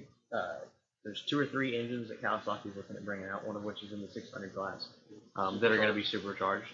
We just got word that Suzuki is now working on a supercharged engine. That's as well. going to actually happen. That's the what's it recursion. called? Yeah, the The recursion. recursion. They have copyrighted and patented the name. It's a 588C parallel twin turbo. So it's got a turbo on it. It's going to push right at 115 horsepower and about 68 pound-feet of torque, but the thing only weighs 345 pounds. And it looks like a cafe racer designed in the 50s to make it look like it was from the future. The Silver It Surfer looks- would ride this. It looks amazing. If they bring this bike out, I'm buying one. I will buy one if it comes out. This is bringing up thoughts of my talks about turbocharging a certain 750 KV twin that's sitting in a certain somebody's garage. I don't feel Well, like not catching a mentioning piston through the any chest on that name. one. I don't either. I don't wanna like catch a- my nuts where they are. I don't want to catch a piston through the tank and in the chest. I guess this is another hedgehog attribute. I'm addicted to speed. So I'll move on from that, and I'll Don't say drug test him. No. not that kind of speed, unless you have some. Just kidding. Shut up and go. Ignore to the next that. bike. So my next bike would be the Ducati 996S. That's the twin seat one, right? Or is that the S that's in between? That's in between the S and the SPS, right? Correct. Okay. Yeah, that's gonna be your 2000, 2002. Yeah. 996. That was that goofy weird bastard child that they had the 996 for like 2 years and then they brought the 998. It basically looked like a 916, just a little sexier. It was pretty much you had the 916, and then the 916 you got its bump to the 996. The 996 is what was dominating. I guess it was still World Superbike at the time. Yeah. Which unfortunately got knocked off its totem pole when the RC51 came out, which was a great bike, but still a fat pig. I owned one of them. Sounds amazing. Probably the most uncomfortable bike I've ever ridden. But You're not again, the only person to say Episode 1, we talked about. that. Yes, we did. Great bike on the track, terrible bike on the street. I'm very short, again at 5'8", and my back hurt all the time when I rode that. So the 996, specifically the S model, obviously being the top of the line street going version, but to me that was really one of Ducati's proudest moments of shining, and that bike is still regarded, it still looks great to this day, and it's regarded by many to be the best sport bike they've ever made, and possibly the best sport bike that's ever been made in existence as far as looks go. So love the bike. Again, some people hate it, but that would definitely be a big one on my list. I would have put in hated the garage. working on it. That'd be the hard part for me. So that would be it. So I'm gonna just, before I pass this on, I'm gonna throw this out there. I would take again the Ducati Femboy coming out here, but if I were doing my garage list, I will mention that I would ditch the Honda VFR and the Kawasaki H2, and for my crazy relentless speed bike, I would actually throw in a Desmo Sedici RR. And to replace the VFR for my touring bike, I would probably get a new Multistrada 1200S. God, you didn't have one oh my gosh, do you have like the old Ducati electric razors and the camera and the sewing machines and everything else too that they made back in the 50s? What though? Do you know where I can buy those? Oh my God. I'm just gonna say this. I'm gonna totally disagree with the Multistrada S because I'd rather Pike Peak. I don't care either way. I don't want to have to pay for the service intervals on any of them. Anyway. There's 100 bikes I could pick, but Oh, well, yeah, that's there's- just the 5. If I went out tomorrow and I could walk in a Ducati shop and walk out with 5 bikes, it would cover everything I wanted to do. Yeah, you would cover the whole Ducati dealership. But anyway, since we went backwards, it's your turn, Chris. All right, let's talk about Be right back. my top 5. And some of this that I'm going to tell you is coming purely, like most motorcycles, from an emotional point of view. There's a few here, though, that I'm going to mention I think actually kind of changed the face of the industry for a bit. I'm going to start off with one that has always been kind of close to my heart just because of someone else we mentioned, Tom Cruise. Tom Cruise. Oh, God. I'm going to talk You're about the Kawasaki GPZ. The 900 or the 600 that he wheelied? Yes, that one. The Oh, one from God. Top Gun. 'Cause, I mean, no. when you're an impressionable, let me see, I was 7 at the time. Well, you're an impressionable. When you're an impressionable 7-year-old, you are right now. okay, and you're watching who at that moment in time was probably the coolest dude in all of movies. He's still the coolest guy. I agree. But at that moment in time, he was undoubtedly the coolest guy Oh yeah, in Hollywood. he's still the coolest guy in the room. Yeah. And he can ride. He can ride. I will He can give ride. you that. Now, when you see him rolling along the side of a runway with an F-14 taking off next to him, and he's on a bike, and the only thing you can think is, that is fucking cool. Oh yeah. And you want to be on the bike, not in the plane? Yeah. The GPZ is still one of those bikes that, while I probably would never own more than one and would never be my only bike, I would definitely own one. And you know that he didn't wheelie a 900. He wheelied the 600, right? Yeah. Okay, good. Oh my God! Why do you Hedgehog play for the that win. song? What? Hedgehog for the win. You should have played That was Danger Zone. that But was that's what it was playing. that was his side chick's ringtone. And he That's had just finished his little scene with what was her name in that movie? I can't even think. Charlie. Yes, and that's when he was on the bike though. He's riding past the airstrip and the sunset. And No, it was a different song. It was another Kenny Loggins Was it? song. Yeah. But anyway, okay, you just wanted to throw that in there just Anyway. because you're that weirdo. he's all emotional about it. So Yeah. Yeah. It was fun for Chris because he got all doughy-eyed and he started tearing I think up. he's crying. Is he? Maybe a little. We're glad glad this is an audio off your- podcast and not a video podcast. All right. Go. So next, Number 2. Number 2. Okay, I'm going to throw it back even further now. I'm going to go back to the 50s. You know, kind of the golden heyday of motorcycle racing. I'm going to go to a British bike, the Matchless G50. Oh my God! I've me, actually this is one thrown of- my leg over one of those. This is one of the most beautiful bikes ever Yes. made. 350cc boy racer. Gorgeous. I mean, it had the wasp tail, talking about wasp's tail. It had just gorgeous cutouts in the tank for your knees. Clip on the little slide screen that was really made out of screen. yeah, it was made. The gold crankcase cover. Yeah. The timing cover.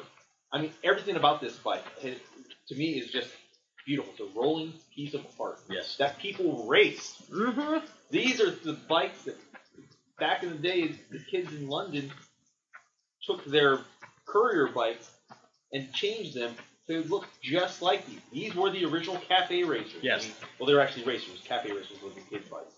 But These are GP bikes that you could ride on the street. Yeah. This isn't a $185,000 213V. no, This is something you could buy off the showroom floor and throw another, say, 500 pounds if we're in London, or just build your own. or just parts. build your own parts and everything like that, and you can go race a GP. Yes. And to me, still one of the most beautiful bikes of all time. When I have the funds to have one, I want one to display proudly in my house. And you know that? Have you seen what Mr. Barber Vintage races? Mm-hmm. The G90. Oh yeah. Oh yeah, it's awesome. Oh yeah. It's gorgeous. Anyway, And then there's the Porcupine, not to be related with Hedgehog over here, but the Porcupine, Yep. another bike that he has like 6, what, 8? 8. He has 6 Yeah. of the 8. And one of them they scavenged from because Yes. it's a running model. Yes. Beautiful bike. That's another topic. Yeah. All right. Another bike, classic I'm pretty sure all of us here will agree. This bike changed the world when it first came out. The 1985 GSXR 750. Oh, of course. This Red and is- black. Yeah, red and black. Red and This black. is the bike that truly put sport bikes on the map. It made Japanese bikes, because at the time, Japanese bikes had fantastic motors, but But they were handled all the like same. pickup trucks. UGMs of the world. Yeah, the Yep. UJM, Universal Japanese Machine, did everything great. They handled like pigs. That GSXR bike came changed out, it all. changed the whole planet, changed everything now Japanese bikes could handle, and that's what started this. Now we have the insanity that is the R1M and the CBR-SP Yep. and the new ZX10 I mean, hell, and that new even the Gixxer 1000. S1000R. Yeah, the S1000 Double R. Their bike that they based that bike on. This is the benchmark we have to run was an 05 Gixxer 1000. Yes. And they just made a 120% version of a Gixxer 1000 Yep. of 05. And it's just, we owe everything that we ride, that we've all ridden pretty much, to an this 85 bike. 750. Yeah. So, I mean, it's hard for me to make this list Yeah. and not include the GSXR 750. Mhm. Love them or hate them nowadays, Well, they all there's go a back stigma to this. there. There is. There's a stigma now, but that's not with that. That doesn't have anything to do with the bike. That stigma's about to continue on with my next topic. Oh God. Okay. Again, to me, and let's throw a grain of salt on here. When I talk about the Hayabusa, I don't mean the chromed out, stretched out, blinged out, Now, artistic sometimes, gaudy sometimes now machines that are out there now. the stretch fat tire, they all have a place for. There is a place. There's a and place time. for everything. But I'm going to the actual bike. Yeah. The GSX 1300R, not to be confused with the GSXR 1300. There's a difference. Yep. The Hayabusa, when it came out, it was a game changer. Kawasaki had always believed themselves to be the leader of performance. You know, That's funny. Honda knocked him off that photo. Honda Yeah. at the time, when they Honda had came the out with their Blackbird. CBR 1100 XX, the Blackbird, Blackbird was it bad. was That's the fastest production motorcycle of its time. for a year. Because right after that year, Suzuki came out with the Hayabusa. See, the Busa was going to come out the same year, but why are we beeping? Oh, that's our Pick up session Rose Day. ending. Okay, whatever. GoPro. So the Busa was going to come out the same year, but the Blackbird came out a split second before. The Blackbird sent the Suzuki engineers back to the wind tunnel, and they redesigning the entirety of the bodywork. Yep. And the reason why it's called the Hayabusa Oh, yeah, let's is talk about because the Hayabusa is the bird that. It's the in Peregrine Japan Falcon. is the peregrine falcon that its main food source and its main prey is a blackbird. Yep. So this is one of the rare times that the Japanese manufacturers give another one the big middle finger, say, "Ha, we're gonna come get you." And Suzuki won on that front. Oh yeah, and they came in with a vengeance. Yeah. I mean, this is the point where the president of France Mm-hmm. decided that the manufacturers were building bikes that were way too fast. Because at the time, that Hayabusa could easily hit a It was true 200 miles an hour. 205 was the actual, once it got to that point, aerodynamically, it was going to start hurting. And it wasn't really, it was the president of France because the Préférique is still so prevalent with street racers. Yeah. They've got the Circuit de Carole that they built back in the 70s because the 70s street racers back in Paris were leaps and bounds ahead, crazier than what they are now. Oh yeah. So the Préférique was their little, it's a 35-kilometer loop that they were killing it on. Yep. So they're like, no, you have, something has to change. And that's when they had the gentleman's agreement in Japan for 189. Yep. So anything of the original, like the first generation Busa, 99 to 2000, you can get one that's unrestricted. Yes. 2001 on, they're going to be restricted to 189. You will get to 189, and then a little electronic barrier is going to be sitting there. You're going to be bouncing off 189, and that's it. I've had a 2009 Hayabusa. Absolutely love the bike, and I never ever should have let it go. That's the Now, I can- 1390, right? 1340 or something. Yeah. Okay. I will verify that for a fact. If you've never ridden one, you don't believe us. At 186 miles an hour, it will stop pulling. It doesn't matter how far you in the rev range is. It'll feel like it'll hit the limiter. It hits a wall. Yep. And you cannot go any faster without de-restricting the bike one way or another. Again, for those of you who have never ridden one, I'll be honest with you. I had a huge disdain for the Hayabusa for years. mostly because I'm not one that personally likes the look of the stretched out wide tire. Again, it has its place. It's not for me. But every Hayabusa I've ever seen, that's what was done to it. It wasn't until I actually rode one that I realized how much I liked it. You dropped some weight off. I mean, it's like that X11 that Yoshimura built that they ran the Suzuka 8 hours. Right. That bike there, they made like 15 of them. And it's probably one of the fastest road bikes you can ever get, or even a track bike if you can find one that's under 50 grand. Right. I mean, it's punched out to a 1350, and it's got full-on every kind of suspension bit to make it handle better and everything else, and it's an utter monster. I mean, that motor, heck, that motor is a jewel. Yes, it is. And, with the one I had, I dropped the stock exhaust, lost 70 pounds doing that. Yeah. Threw on the Yoshimura R55 full exhaust system. That changed everything. I also raised up the rear end. That changed the handling dramatically. Made it look goofy, though. I thought it looked badass. It looked purposeful. It looked goofy with the way that the rear end is. When you jack it up like that, it's got that curl over it. Right. It looks like what? Why you got your butt in the air like that? Well, I'm not a huge fan, again, like you all said, of the drop stretched. I will say that a 6-inch, like 4 to 6 inch extension on a lowered Busa matches the rear fender on those things amazingly. Yeah. Well, when they redesigned the Hayabusa for the second generation, the designers actually looked at the people who were riding them. Yeah. And most of the guys that rode them were kind of big and burly and muscular. So they redesigned yeah, I love you to death, but you are far from that. Love you to death. That's Suzuki's own words there. Yeah. Quote, unquote. Oh, I know. Okay? And they designed the bike to match that. Yeah. Now, of course, I'm riding a ZX14 right now. Great bike as it is. Similar, but so different. Yeah. The Hayabusa is very much a GSXR at heart. Yeah. In the corners, yes, there is more weight, but it will dive into the corners a whole lot better than a ZX14 I'll say this. will. I've seen Busas on a track day. Oh, yeah. I've never seen a ZX14 on a track day. No. Completely different riding position, and just a different intent. Yeah. 14 stinky fast. Hayabusa is just that much better. ZX14 is better at drag racing. Busa's better at handling. Yes. Anyway. So that's number 4. Next bike. My last one, again, I'm going to throw it back into time here. I'm going to the 70s He's showing here. his age. He is showing his age. I am showing my age, but it has its place. This is Yamaha's best-selling motorcycle of all time. It is such a versatile bike. RD? No. Such a versatile bike. You can do anything with this bike.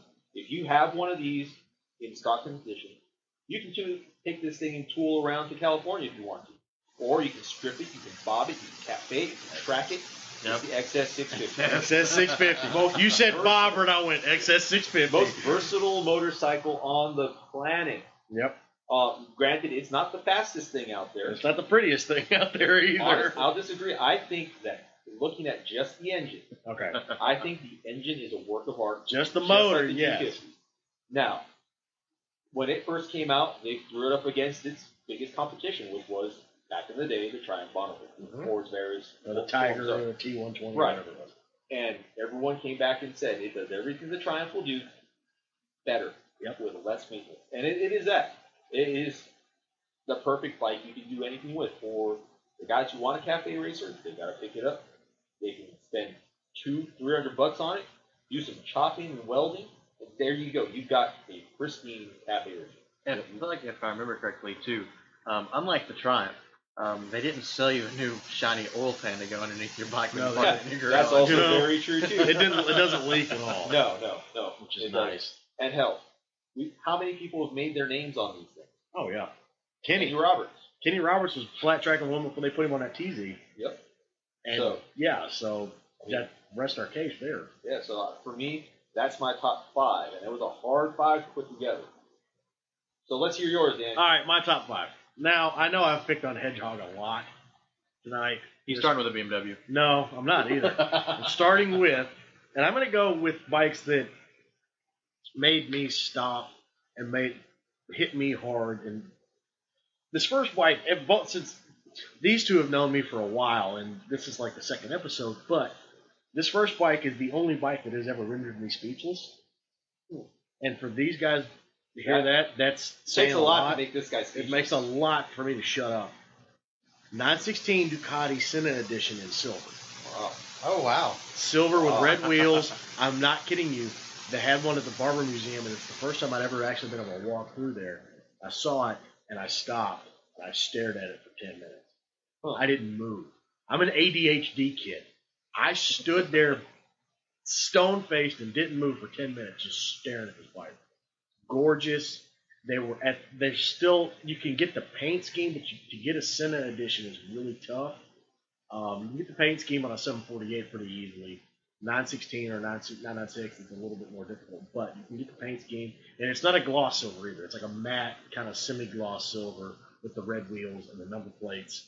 And oh my God, there's only a few Ducatis I would own. That's one of them. That's the bike. If I hit the Powerball, I'm going to find one immediately before I even get the check. So that's the first one I'm getting, just because of that. Oh, it's the red wheels. It all is. My next one. This is going to be even more oddball than anything Chris came up with. All right. Wow. So now, number 2 for me is the Bimota Tisei 3D. Wow. The naked version, not the full-on sport bike, clip-on, everything else, but the Tisei, the newest one they've got, the naked bike with the upright bars and the normal exhaust out the side, everything else. Now, for those of you who don't know what a Bimota Tisei is, go Google it. Instead of normal front forks, they've got the trailing arm front end. They call it the hub center.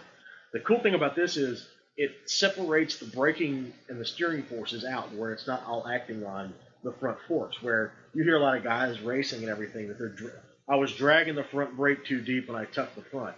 You will never tuck the front on a hub center bike because it separates the steering forces and the braking forces out. So it's not acting on the same way as a normal telescopic fork works. That, and they just look freaking cool. Because you look at it, the science on it, and it's so skinny looking. It looks so skinny. You look at it and you go, where's the rest of the bike if you look at it dead on? It's the way that it's built, it's all hand built, it's all hand machined in Italy, and if there's one thing the Italians know how to do is machining. They may not know how to do an electronic system to save their life, and they may not know how to work in the month of August, but the way that they can put something together and then give that extra little flair to it, it's utterly stunning when it's done right. That's my number 2. Oh, number 3. Oh, yeah, this is another little personal favorite. This is another one that if I ever found one, I would do my best to own. 1998. Red and white. R1. Okay. Yep. That bike there was the first leader bike I fell in love with. Just because the red and white, red's my favorite color. I'm a Ducati fan to a point, but anyway, blah, blah, blah. But the way the red and white was, the way it is tunable as that motor is, and the fact that you can throw a bunch of modern running equipment on it, right, and still have the comfort level of a designed real-world R1 when they weren't racing the R1, they were racing the R7. Right. Which, again, the R1, just like the 85 GSX R7, it redefined the class. It used to be open class. Mm-hmm. There was no superbike class. Mm-hmm. No, those classes specifically 4,000cc bikes. They were running Formula Extreme when that bike came out. I love the bikes of the 90s. The 900 RRR from Honda was amazing looking. Unless you're trying to find a front tire for a 16-inch wheel. Yeah. But if you do that, you just do the 17-inch VFR swap and you'll be fine with it. Yep. One that your R1 brought up there real quick is the FCR 1000R. Oh, yeah. Oh, yeah. Great looking bike. Those motors, they still use those motors in Legends cars. That's what they're using the FJ12, but whatever. Anyway, it's a five valve head. Number 4 for me, since I'm going to be the really oddball one, I'm going to throw this out there, and I'm probably going to get laughed at by these two, but I don't care. Is it a Royal Enfield? No, it's not a Royal Enfield. It's not that bad. Shifter behind the rear axle. No, you reach back. It's actually under the seat. You got to reach in there and pull it. Is it a Britain? No, it's not a Britain. I would have. The Britain will be on another list eventually. Britain's a beautiful. The Britain's gorgeous. Anyway, Even if it is big. I don't care. That's one of those bikes I would ride if it was sponsored by Kotex and was white with red speckles down the front. I don't even care. There's a visual. That's for a you. visual for you. Yeah, I went there. No. EVR 1190 RS. Oh hell yeah! I would have if I The could. Enterprise. Oh, that bike. The race version of that bike sounds like Satan's NASCAR coming through.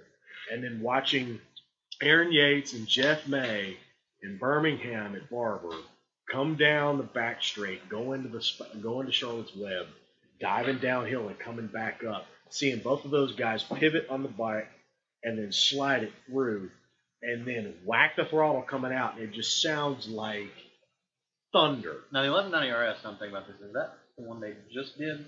That's on the, the that's, cover yeah, of, that's the Black newest, and and Yellow. that's the RX. The RS is the carbon fiber $42,000 Okay, version. I was thinking of what was the That was the when RX. they named them? They had the Lightning and the That's the XB12. That's the Harley motored bike. right. That's the right. sports. That's motor. what I was thinking. That's why I said Enterprise. Because I remember that Oh thing. yeah, It's like 4 feet wide. Yeah, no, that's the front end. 1125R. Yeah. That's the Rotax motor. I love that bike too. I almost bought one. Great of those. bike. But Oh, like yeah. I said, every time I saw it, I just went straight Star Trek. Oh, they're great bikes. That 1190R, the 1125R, I still would.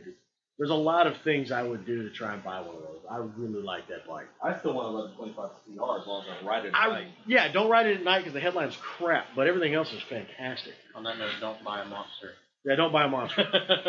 if you're riding at night. Yeah, That don't or, ever do or that. buy some HIDs or something. But yeah, so the RS, I still don't understand why, as a nation, we can build Corvette Z06s that run rings around 911s, and we build Z28s and Mustangs that can run rings around M3s.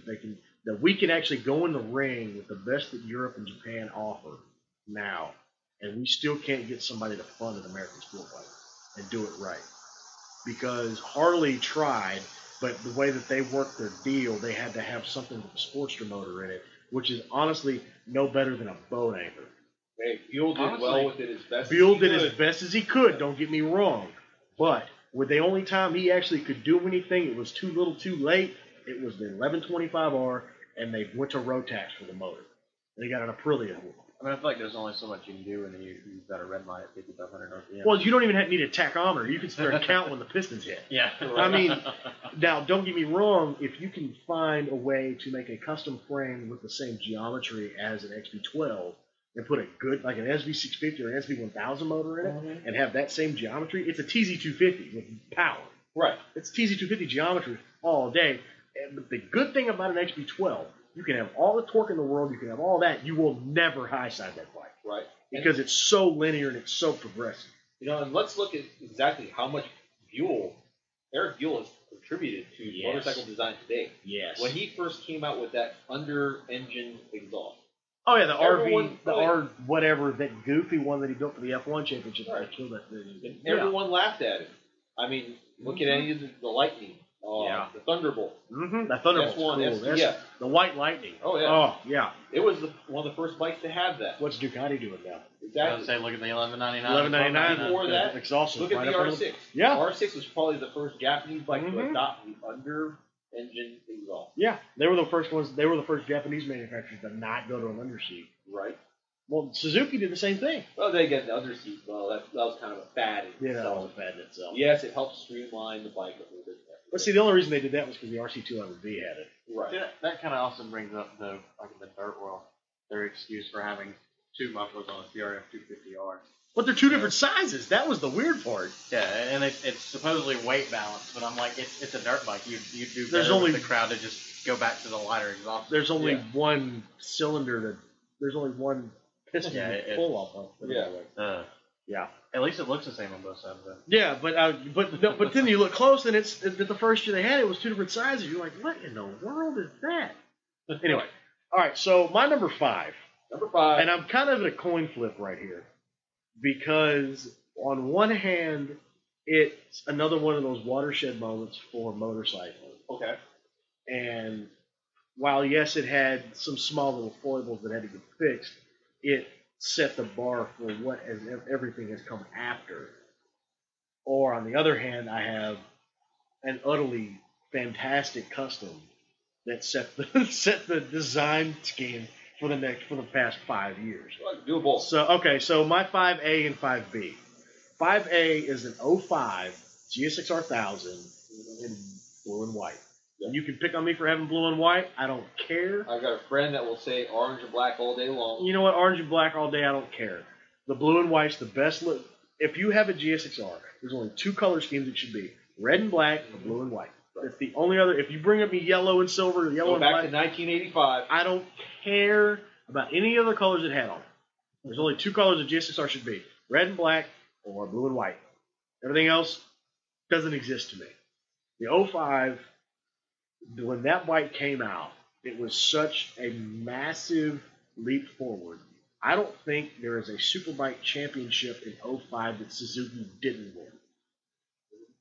Because we've won an AMA, won in BSB, won in Japanese Superbike, won World Superbike with Troy Corser on the bike.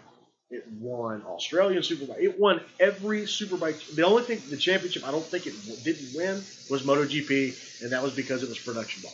Right. And 05 and 06, those 2 years, you could not touch Suzuki. 06, the only reason why 06 World Superbike was won by Ducati was because they had Troy Bayliss on the bike. That's the only reason. Because Troy Bayliss is his own little world. Sorry.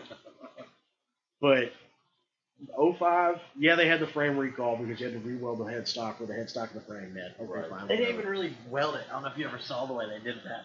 I didn't see Basically the way an they did it. added piece of frame, and they put this they put the bonding like they use to make a lot of Yeah. cars now. Yeah. And it basically you just squish it up into it and wipe out the excess and let it harden and dry. It's basically an epoxy. Oh, okay. Well, Amazing. yeah, that was it. So, and then 5B, parts been special.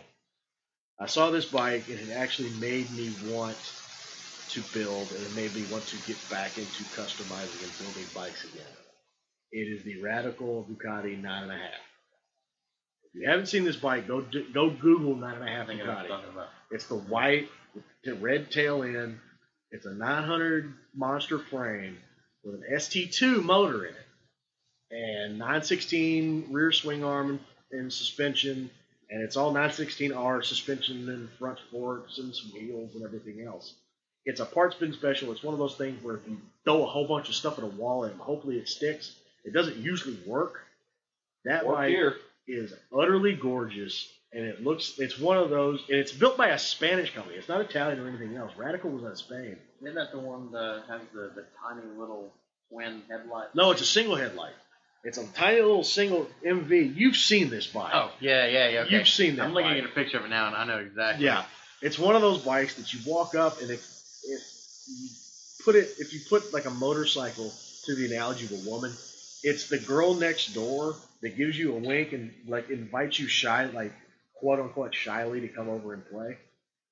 And it's one of those where if it would get to the point where you're on the track and you would be trying your hardest and the bike would go, "Is that all you really got? You pansy. Come on." And it's one of those bikes you can get on a track day, you can just get down and dirty and just throwing it around, and it would take everything you threw at it and laugh. So it's gorgeous, and it's one of those things where you look, it's one of those like you would ride it and you would go, "I just want to ride for the rest of my life and never get off this thing." So anyway, that's my top 5. I'm going to throw on something here. Okay. First of all, I want to just call out that there was 2 Ducatis on Daniel's list. And notice how I said that. But wait a minute, there may have been 2 on my list. Did you have anything other than Ducati on your list? Depends which one, the garage one or the. Anyway. Right. So it's. I would agree. This was a very hard thing to do. You know, You also especially to know narrow we- it down. To Yeah, narrow it Yeah. down to 5. We started out with 10. Yeah, we started out with 10, so it was a much wider, broader range of stuff. 'Cause I And had you some can other imagine bikes how we could have. long this would have taken to actually yeah. have done it. Right. We wanted to do 10, but I was like, we'd be here till 10:30, 11 o'clock. No, we're doing 5. Right. And then we've got a couple of questions from Noble Savage on Yep, Twitter. Noble Savage. Noble on Twitter. Savage on Twitter. Thank you. You are an early adopter. Shout out to Yep. you. Thank you so much. Let me go ahead and read his question. Yeah, we'll read the questions out real quick. All right, let's see. Noble Savage. First thing he wants to mention was the Africa Twin. I think we covered that. We covered that in pretty much. Pretty Yeah, good detail. we're good on that. Noble Savage is also a very big ADV rider. Mm-hmm. He was kind of offended in the last episode that we didn't mention any of KTM's adventure bikes. KTM's adventure bikes. Now the 990 was very good. Oh yeah. When the 990 It was a motor, tank. it was a tank. It was heavy, and it did the twin fuel tanks. Everything was a great idea. It's just like ADV. It's yeah. But the thing about the 1290 ADV is the price point getting into it. Yes, as a motorcycle, if you're commuting on it, and you're doing distance and everything, and you don't want a heavy bagger, like a Wing or an Ultra, or maybe an FJ13 is a little bit more too street for your styling or what you want to do, the KTM Adventure is in my top 3. Mm-hmm.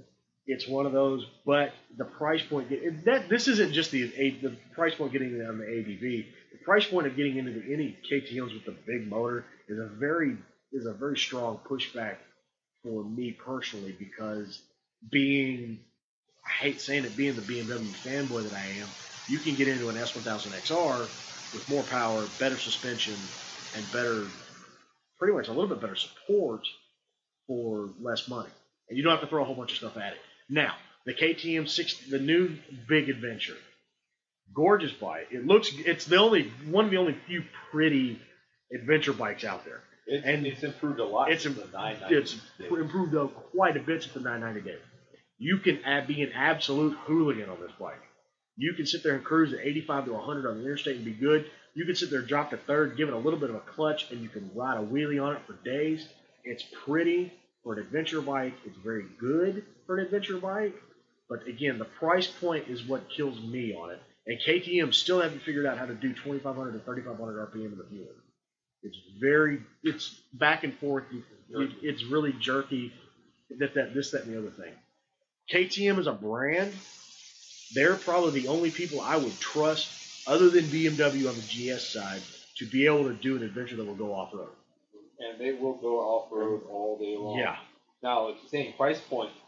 Let's go back to the 1190. Yeah. I don't have pricing on the current 1290.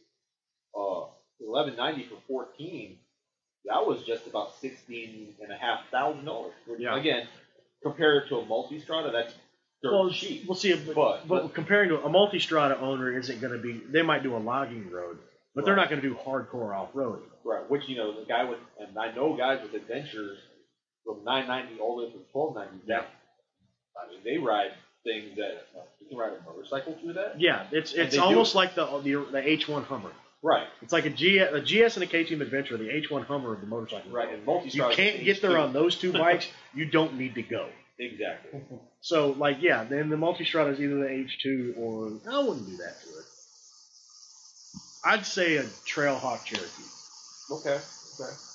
Since we're doing the analogies of the SUV That's market. fair enough. So, here we go. 1290 Super Adventure. MSRP is $20,499. $20,000. Yeah. That's really steep getting into it. If you have the ability to do that and that's what you want, go at it. If you're going to ride that thing the way it's intended to, it's going to serve you well. Do it. KTM, you will never go wrong getting a KTM product. It's just the price point jumping into it is the only prohibitive factor for guys like us because it's $20,000. No, you're going to be spending a lot of money on maintenance. Maintenance and a lot of the accessories too, because it doesn't really come with a whole lot. No. And again, the other point is too. Now KTM's dealer network is growing. It has gotten a lot bigger and it's a lot better. But KTM's dealer network's very good now. Yeah, but there still aren't that many of them out there. No. Not like jumping on any of the Japanese brands. You can find a dealership, at least one. Oh yeah, within 150 miles, you're going to find a dealer. Yeah, I can think of 2 KTM dealers in our area, and they're relatively close. But even then, that's kind of you're 3.5, 4 hours away. And you've got some that are going to be more just off-road specific. Yeah, finding kind of a weird thing for KTM. Finding a dealer that'll actually carry the bike and be able to work on it's a whole other thing. Yeah. So that was the big issue they ran into with the RC8 because you get a bunch of dirt bike guys and they put them on a super bike. They don't know what they're doing. They don't know what they're looking for. I think the RC8 was beautiful. The bike, very weird looking, beautiful. Oh, but again, it's one of those things that it's Couldn't get over the headlight. Well, the I headlight's like the headlight. fantastic. We're actually riding it at night and being able to see with it. The headlight's great. I've got You a should try friend. it sometime. I've got a friend that road races one still, and he was mid-level AMA Super Sport forever, but yeah, he runs under minute lap time to Talladega. So, but anyway, and he asked Noble Savage asked him about the R9T as well. Yes, didn't he wanted us to mention that R9T exists, and we mentioned it earlier. R9T, as big of a shot in the arm for Ducati as the Scrambler was a bigger shot in the arm for BMW as opposed to the S1000RR. Because the S1000RR brought the motorsport side of BMW as a brand and as a business to the motorcycling side. Because before the S1000RR came out, the BMW was your grandfather's I bike. think the sporty thing they had was like the K1200R. Yeah, the sportiest thing they had was a K1200R and a K1200S, which was a German Busa and a German BK. Now, the naked version of the K1200R, the K1200 is fantastic. I love it. I would have one in a heartbeat. The biggest difference now is the Germans are figuring out how to make a bike look good sitting still. A bike that's not so German. It's not so much German, but so much more historical and vintage looking, and still have the modern running gear and the modern amenities to it. And with the new Scrambler that's coming, it's going to be a lot easier to get into these two things too now because the price point's going to drop. Yep. As opposed to, again, me being the track rat, Nate Kern, BMW's top developmental rider here in the States, he's got an R9T that is utterly amazing. He has an R9T that will keep up with 600 on a racetrack. It's insane to me. Carbon fiber wheels, built motor, blah, blah, blah, all the other rest. But BMW, with the success of the S1000 and the continued success of the GS and of the big touring stuff, now they've gotten to the point where, wait a minute, we need to come up with something that'll put young people on these bikes that have young people interested in it. So they went to Roland Sands and they got the guy that designed the S1000RR said, hey, make a cool cruiser bike. And they came out with that Project 90 that was such a huge hit, and then that transferred over to the R9T. Which that Project 90 bike was Project 90 is gorgeous. Absolutely gorgeous. And with all of this, that's why you see this crazy uptick of all the old air-cooled boxers going up in value. Yeah. So the whole new popularity of the R9T is fantastic for the BMW as a brand. Yeah. Because now it is not the old man bike anymore. I sit here and I look at these pictures. Obviously everybody saw the Cafe Racer concept that originally came out. And, phenomenal looking bike. There's been a lot of Scrambler conversions on it. Yeah. Oh, yeah. What was doing, like the screen over the headlight. Actual fly screen. Yeah. Obviously, converting over. You've seen some of the little kind of leather satchel bags on the back. You put the knobby tires on it. And I'm sitting here, I'm looking at a picture of one. And is it the Buffalo Works one or whatever? I'm trying to figure that out. That's it. That is actually that's the That's Classified Moto's bike? That is class. I want to say it's Classified Moto. If you don't know who Classified Moto is, the biggest in-your-face example is going to be Daryl's bike from The Walking Dead. That was a CD550 that was converted into the Apocalypse style bike. That's a 750, wasn't it? I think it was a 550. Okay. They made two of them for the show. Classified Moto's very cool. They started off. Actually, the guy who started wasn't even a motorcycle guy. Yeah, he was an architect or something. Yeah, he actually started selling lamps and stuff that were built from old shops off of CBs and KZs. He started doing these custom bikes. He just got his own completely wicked style. Yeah. I feel like looking at this thing, and one thing I'm going to touch on is when I look at the Scrambler version of it, it screams Steve McQueen. Oh, absolutely. Oh, yeah. To me. And that's what that's the look everybody's going to go for. Because, I mean, when Triumph brought their new stuff out, they had David Beckham on that 11-minute video. Yeah. That 11-minute movie, which is the best idea they've ever had for marketing. So, as that picture that I just showed Daniel here shows, I think that the R9T, granted, a little bit more expensive version, obviously. Sure. I think that it's going to have a lot of the styling versatility that, as Chris mentioned earlier, the XS has. Mm-hmm. If you search the R9T on Google or whatever your preference may be, immediately the pictures that come up, you're going to notice that you're going to see the scramblers, you're going to see the cafe racers, you're going to see almost like a sport bike twist. You're going to see the nakeds. Obviously, the bike's naked itself, but leaning towards that style, and you start to realize just how much stuff you can do with this bike. And though they all kind of have that similar shape, it doesn't look like you've copied the same bike. They look like they all could have been their own bike, sold under a completely different name. BMW honestly could come up with a line of like 20 of these things and name them all something different. They're going to do 3. And the cool thing about the whole thing is they designed this bike with modification and stylistic changes in mind, where the whole back end of the bike comes apart on 6 bolts. The tail section comes off, the undertail comes off in 4, and the back seat comes off in 3. Right. I think all of this really just comes down to, between BMW coming out with the R9T, with Ducati and the Scramblers, Triumph kind of ahead of the game again with the Bonneville series.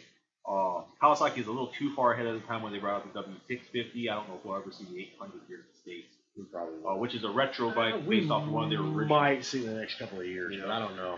I know I'm sitting here looking at this. It's the same picture I just showed you, but I mean, I'm sitting here and I'm looking at this thing, and again, as much of a Ducati fanboy as I am, I mean, that thing looks every bit as good as the Sport Classic Sport 1000. Oh, yeah. And you can actually get one of those, and you can build that. You can build that bike for an extra, because I mean, an ABS equipped R9T, you're looking right at $15,500. You can build that bike for an extra $3,000. You're not building anything else ever. Again, coming back down to the fact that all these bikes are coming out now, it's kind of a nice shift in the way the industry's been working. The way the custom ones. Exactly. Just the fact that we're getting back to motorcycles. Yeah. Everyone wanted a rocket ship, which again was kind of our own fault. Yeah. But now everyone's actually looking at what a motorcycle really is: the wheel, 2 wheels and a motor. Yeah. And making it their own. Again, Harley's been harping about making their bike as individual as the riders. Fortunately, just about every Harley all looks kind of the same because they all order out of the same catalog. Yeah, because it's all the same Harley catalog. Yes. Now, and I can say that because I work for a motor shop. And so did I. All the custom bikes that are coming out now, whether it's an old CV360 or it's an R9T. Or like a Honda Cub, like that just came out. Yeah, they just did their Firefly. Just super cool stuff. Yeah, a lot of them are going to be still using the same Cafe Racer seats, use the same clip-on, and follow the same general idea. But everyone's got their own spin to it. And that's really what's kind of cool about it. Yeah. Is seeing the individual who built it. Might not be the individual who owns the bike, but the individual who built it. Yeah. You can see their style. I mean, Shinya Kimura. The yard built stuff, rolling stands.